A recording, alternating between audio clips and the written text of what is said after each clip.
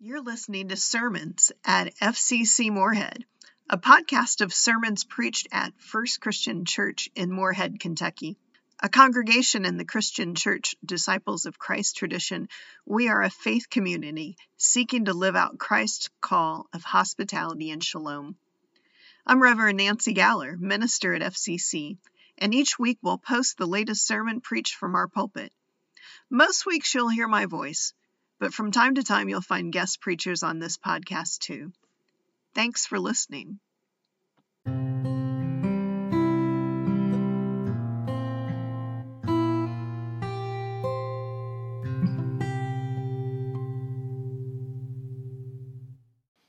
Sometimes I have to admit that the lectionary readings for Sunday are so full that it's difficult to choose just one. So bear with me. We're going to walk through both the Hebrew text and the gospel reading this morning. And today is the next chapter of a long ancestral story that unfolds in Genesis. Jacob, the heel grabber, the birthright stealer, the trickster turned mark, is now a wealthy chieftain in his own right. He's been called back home by a dream. And he's also fleeing his father-in-law, hightailing out of town with his wives, his concubines, his children, his servants, and everything he owns, his flocks and his property. And he's heading back to face the brother that he had wronged so many years ago. For there's unfinished business between the two of them. And the narrator tells us that Jacob is greatly afraid. He's distressed. And perhaps this is a sign of a guilty conscience. I mean, after all these years, Jacob has to sense the gravity of his past deeds, right? The wounds which his patterns of deception have inflicted upon his brother, his family. Maybe Jacob is trying to make the best out of a difficult situation. He sends messengers ahead to Esau with word of his approach and of his financial success while he's been away. And the messengers return with the news that they found Esau, and Esau is coming to meet Jacob along with 400 of his own men. This is not a welcoming party. This is a show of force. Jacob's fear, it seems, stems from simply facing up to the reality that the dangers of returning to the scene of his crime are great. It seems the years have not dulled the animosity his brother feels. Jacob knows this. After all, he's received word as well that Esau has vowed to kill him. So Jacob divides up his household and his belongings into two groups, thinking that if one group is attacked, maybe the other group might be spared. And then he further divides up his flocks and his herds and his servants, and he gives them instructions to divide into smaller groups and stagger their approach to Esau. And when each group meets Esau, they are to say that they are Jacob's, and they bring a tribute, a gift from Jacob to Esau, and that Jacob is behind. Now, whether this is to make him seem wealthier than he really is, or to tire out his brother Esau, or simply just buy a little more time is unclear, but it's the only move Jacob has left. And finally, in our reading today, he sends off his wives and all of his possessions across the river Jabbok. And the storyteller says that Jacob was all alone. It seems he's in the process of letting go, isn't he? The fate of his herds of cattle, goats, camels, and sheep are in the hands of his servants and his brother. The safety of his family, of all of his servants, now rests with Esau. And all that property that he's worked so hard to acquire, it's all on the other side of the river. Jacob is alone, with danger and uncertainty all around him. Now, you and I may not be tricksters in the same category as Jacob, estranged from family, disaster just waiting for us. But I suspect that we have all been at our own Jabbok River. You know, those times in our lives when we've left behind so much and we feel vulnerable, where any illusion we might have had that we could control things has been stripped away, and we're sure it's just a matter of time before the other shoe drops. And none of the choices that are before us seem like good ones, yet we know that we're going to have to choose what our next step might be. It's one of those moments in life which is fraught with anxiety and when we feel most alone in the world. Switch back to our gospel reading for a moment. It's filled with people. Crowds once again are following Jesus, and this time it occurs immediately after Matthew tells us of the arrest and the execution of John the Baptist by Herod. John, you may remember, had been a vocal critic of Herod's, governing in his very unseemly relationship to his brother's wife, Herodias. And in response, Herod throws John in prison, but he holds off executing him because he fears a public backlash. But then he throws a lavish birthday party for himself, and the daughter of Herodias dances there for him and his guests. And in response, Herod swears to give her whatever she asks for. So she goes to her mom and says, "What should I ask for?" And her mom says, "Ask for the head of John the Baptist on a platter." Herod's boxed into a corner. So he follows through on his pledge. The prophet is beheaded. His head is brought to the girl on a platter in the middle of his birthday party, and word of the gruesome deed spreads. So Jesus hears the news, and along with it, the rumors that Herod will now turn his sights on Jesus and seek to silence him next, just as he murdered John the Baptist. And so Jesus seeks some solitude for a little bit, to try and discern his next steps. And he gets off in a boat to head to a deserted place to be alone. And we get that. Jesus needs a little space to grieve John's death, to pray for direction for the next stage of his ministry. He pulls away from the crowds, seeking to be alone. But neither Jesus nor Jacob are alone for long. Jacob's by the river, Jabbok, and he finds himself confronted by a mysterious figure who wrestles with him through the night. The text is unclear, and the identity of the man is never fully explained, which leads scholars to wonder if this might be a metaphor for all of those struggles that Jacob has interiorly as he wrestles with his past, with the devious person he's become, with the guilt he may carry, with the choices that are before him. The text invites us to wonder about the wrestling without receiving a clear answer. We just know for certain that this is a monumental struggle, and neither prevails against the other throughout the night, and the two are just gripped in an endless embrace until dawn approaches. Solitude escapes Jesus as well. The crowd tracks him down, following him along the shoreline. And when Jesus finally brings the boat in, the crowds are there, waiting for him. But Jesus isn't annoyed with them. Instead, he has compassion on them, the storyteller says, spending time with them, curing their sick that had been brought to him. And then evening falls, and the disciples realize that they have a problem. Maybe it's the growling from their own stomachs, but they have a major dilemma on their hands, and they come to Jesus, and they explain the whole situation. It's evening. All these people here, they're going to need to have food. And if we don't do something soon, they're going to be stranded out in the country all night long with no supplies. But we, your disciples, have a solution. It would be best if you sent them all away, because we're in the middle of nowhere. So you send them away, and they'll make their way back to the villages where they'll be able to buy the food that they need. Problem solved.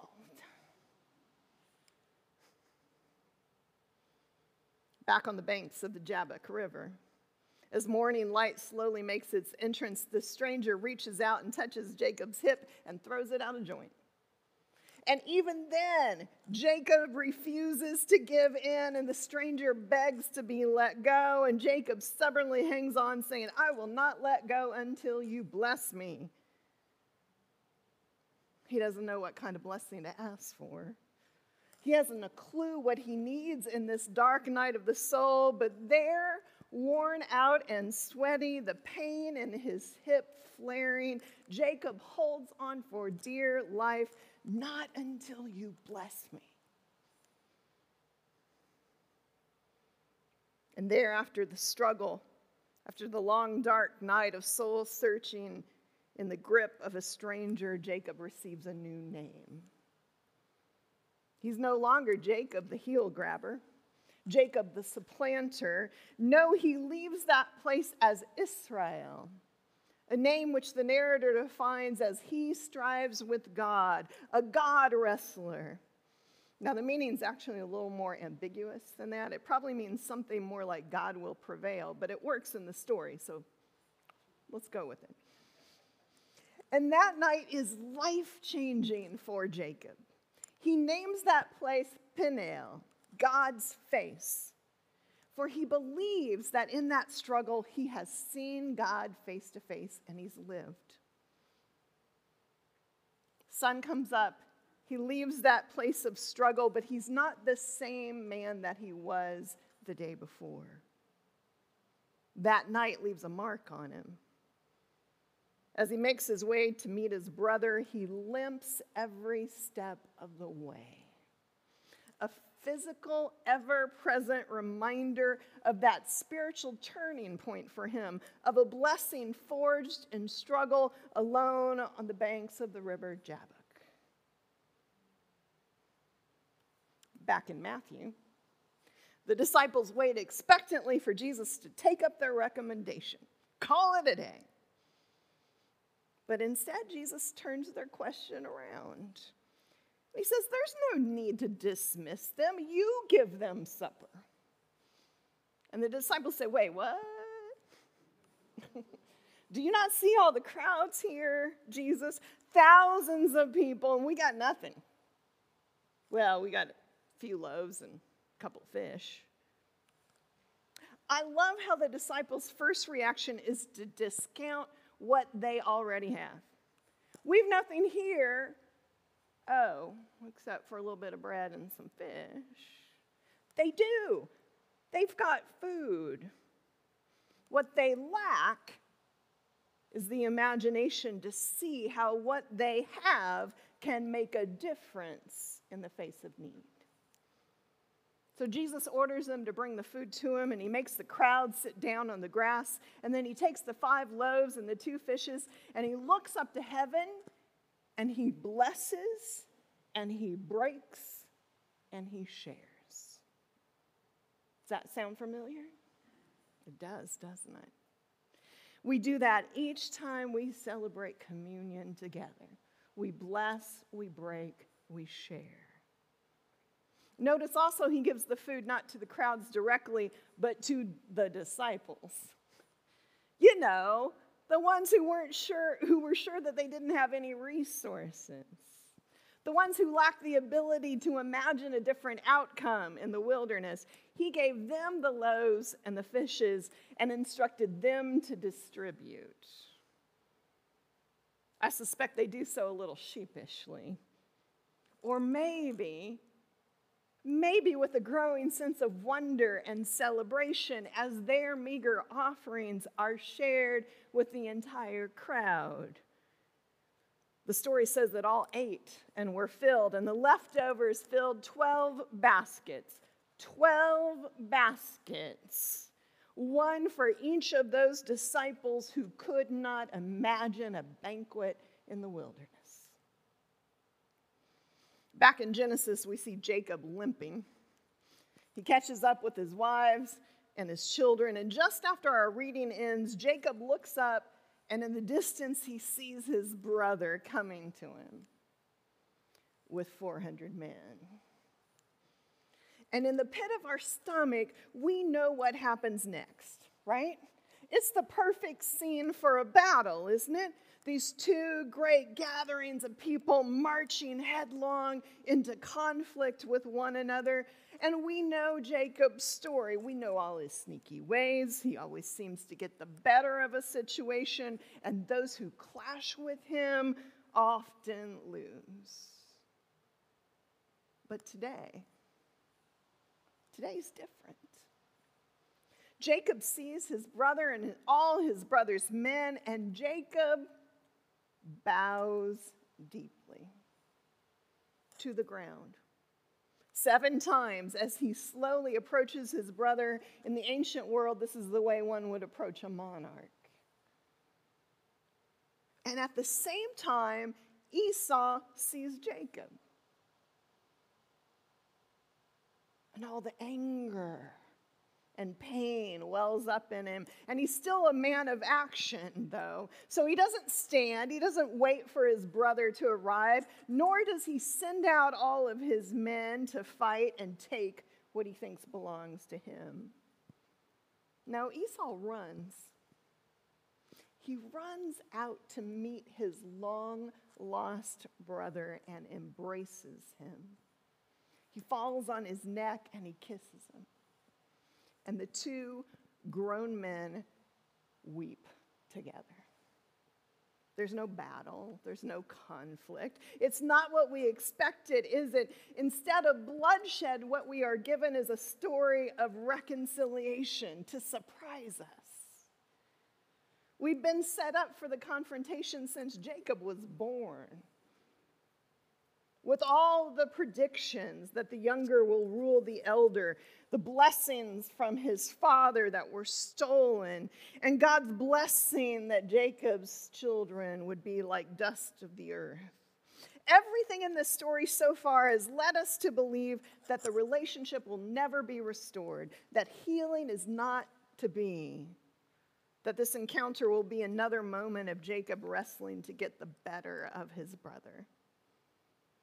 But Jacob and Esau prove our predictions wrong. The two reconcile. Esau, who has every reason to be angry, forgives. Jacob, who's always done whatever it takes to get the best for himself without thinking about anybody else, is humble and generous. And the two brothers don't wrestle but embrace. In the end, Jacob settles down nearby, and the two brothers and their clans live in peace. Perhaps it's an uneasy peace, but they live alongside one another in a most unexpected ending. Back to the disciples. They've heard all the teachings of Jesus, right? The kingdom of heaven is like a mustard seed, which planted in a garden becomes a great tree, and all the birds of the air are placing their nests in it. They've heard Jesus say the kingdom of heaven is like yeast that's hidden in 3 measures of flour, and it leavens all of it. And yet, when they're faced with a real-life crisis, their imaginations fail them, and they still see the world through the eyes of Herod. Think of it. Herod throws a party for himself, and everyone who's attending is a who-who, and there's food, and there's music, and everything they could want. But it's self-contained. It's invitation only. And that perfectly planned party celebrates not life, but in the end, death. And then there's Jesus. With this open invitation, not turning anybody away, not seeing people as a threat, but with compassion. And when people get hungry, it turns out that there's more than enough for everyone. Jesus shows his disciples there's another way, and he throws an impromptu party where there is plenty, where all are welcome, where no one is turned away, and where there is a celebration of life and hope. And if that's not the gospel, I don't know what is. We are so much like those disciples, though, aren't we? We are experts at spotting the problems. Well, there's not enough food. We don't have enough volunteers. Our giving is down. Our attendance is declining. Woe is us. And Jesus looks around and looks at everything that we have, and he's got to be shaking his head, wondering why we lack the holy imagination to envision the realm of God unfolding around us. Last week in the Daily Yonder newsletter on rural life, I don't know if you read it or not, but there was a piece on a little restaurant in Boone, North Carolina, and it's called Farm Cafe. And it was founded back in 2012 by Renee Boffman. And Boone, you may know, is a small college town, right? The Appalachian State University is there. And they've been experiencing steady growth through the years. And along with that growth comes the affordability crisis, right? As many jobs are service and tourism based. And so they're minimum wage and there aren't a lot of benefits. And folks begin to struggle with 2 or 3 jobs just to make ends meet. And they still have the choice of whether to eat or to pay their bills. So Boffman and a few others looked around and they saw the need and they wondered how they could make a difference in Boone. What could they do? And the idea of a pay-what-you-can restaurant started kind of bubbling up with locally sourced food, where everyone walks through the door and is fed well, is treated with dignity, and makes connections with other people in the community. And where folks from all walks of life sit down at tables side by side breaking bread together. And over time, these conversations got a little more serious, and they tried a little fundraising, a few pop-up meal events here and there. And then when the old Boone drugstore location was looking for a new tenant, they took a leap of faith. And they opened up Farm Cafe. And FARM stands for Feed All Regardless of Means. And a recent menu read, meatloaf or veggie loaf with smashed taters, blueberry balsamic kale salad, and our locally mixed green salad. For dessert, double chocolate chip cookies and chocolate chip almond cookies. Suggested price, $10. Pay what you can spare or volunteer if you can't. If neither, sit, nourish, and chat. And in 2022, they served nearly 16,000 meals. 5 years ago, with a grant, they added a food recovery and redistribution program called Full Circle. And in it, volunteers prepare ready-to-eat meals and meal kits using produce from local businesses that were at risk of going bad. And so those meals are now offered to food insecure folks in their area. What an amazing example of a holy imagination, folks, of seeing abundance despite the lack, of creating an alternative outcome which feeds both body and spirit, where there is more than enough and there are baskets left over. Now, the gospel story waits until the end to deliver the most dramatic detail of all. There were 5,000 men there fed, the gospel says, and then along with women and children too. It's a moment of radical abundance. You couldn't even count how many people were fed by those loaves and fishes. And we find this story in all 4 Gospels, and in Matthew and Mark, it's in there twice because it's so important. There's something powerful in a story that upsets our expectations, my friend. Much like the disciples, we see need around us, and then we just expect everyone to take care of themselves. For the Herods of the world have told us that the needs of others are their problem and not ours. But Jesus sees the world with eyes of compassion, which leads him to serve by healing, embodying service through giving. Now, you may be thinking these two stories have very little in common. A scoundrel wrestling with a mysterious stranger in the dark, and disciples confronted by hungry crowds in a deserted place. But I say to you, God is present in both places. And when God is present, my dear disciples, we better expect the unexpected to happen. Because God is calling us to imagine reconciliation when the world expects conflict, to imagine healing when we see great suffering, to imagine abundance when all the world sees is lack, imagining God's realm of peace in our community, imagining the ties that bind us together growing stronger, imagining children with enough to eat, imagining those with disabilities finding a place at the table, imagining justice instead of division in our world. Imagine the world anew, and then Jesus says, "Be my disciples and go do it." Thanks be to God.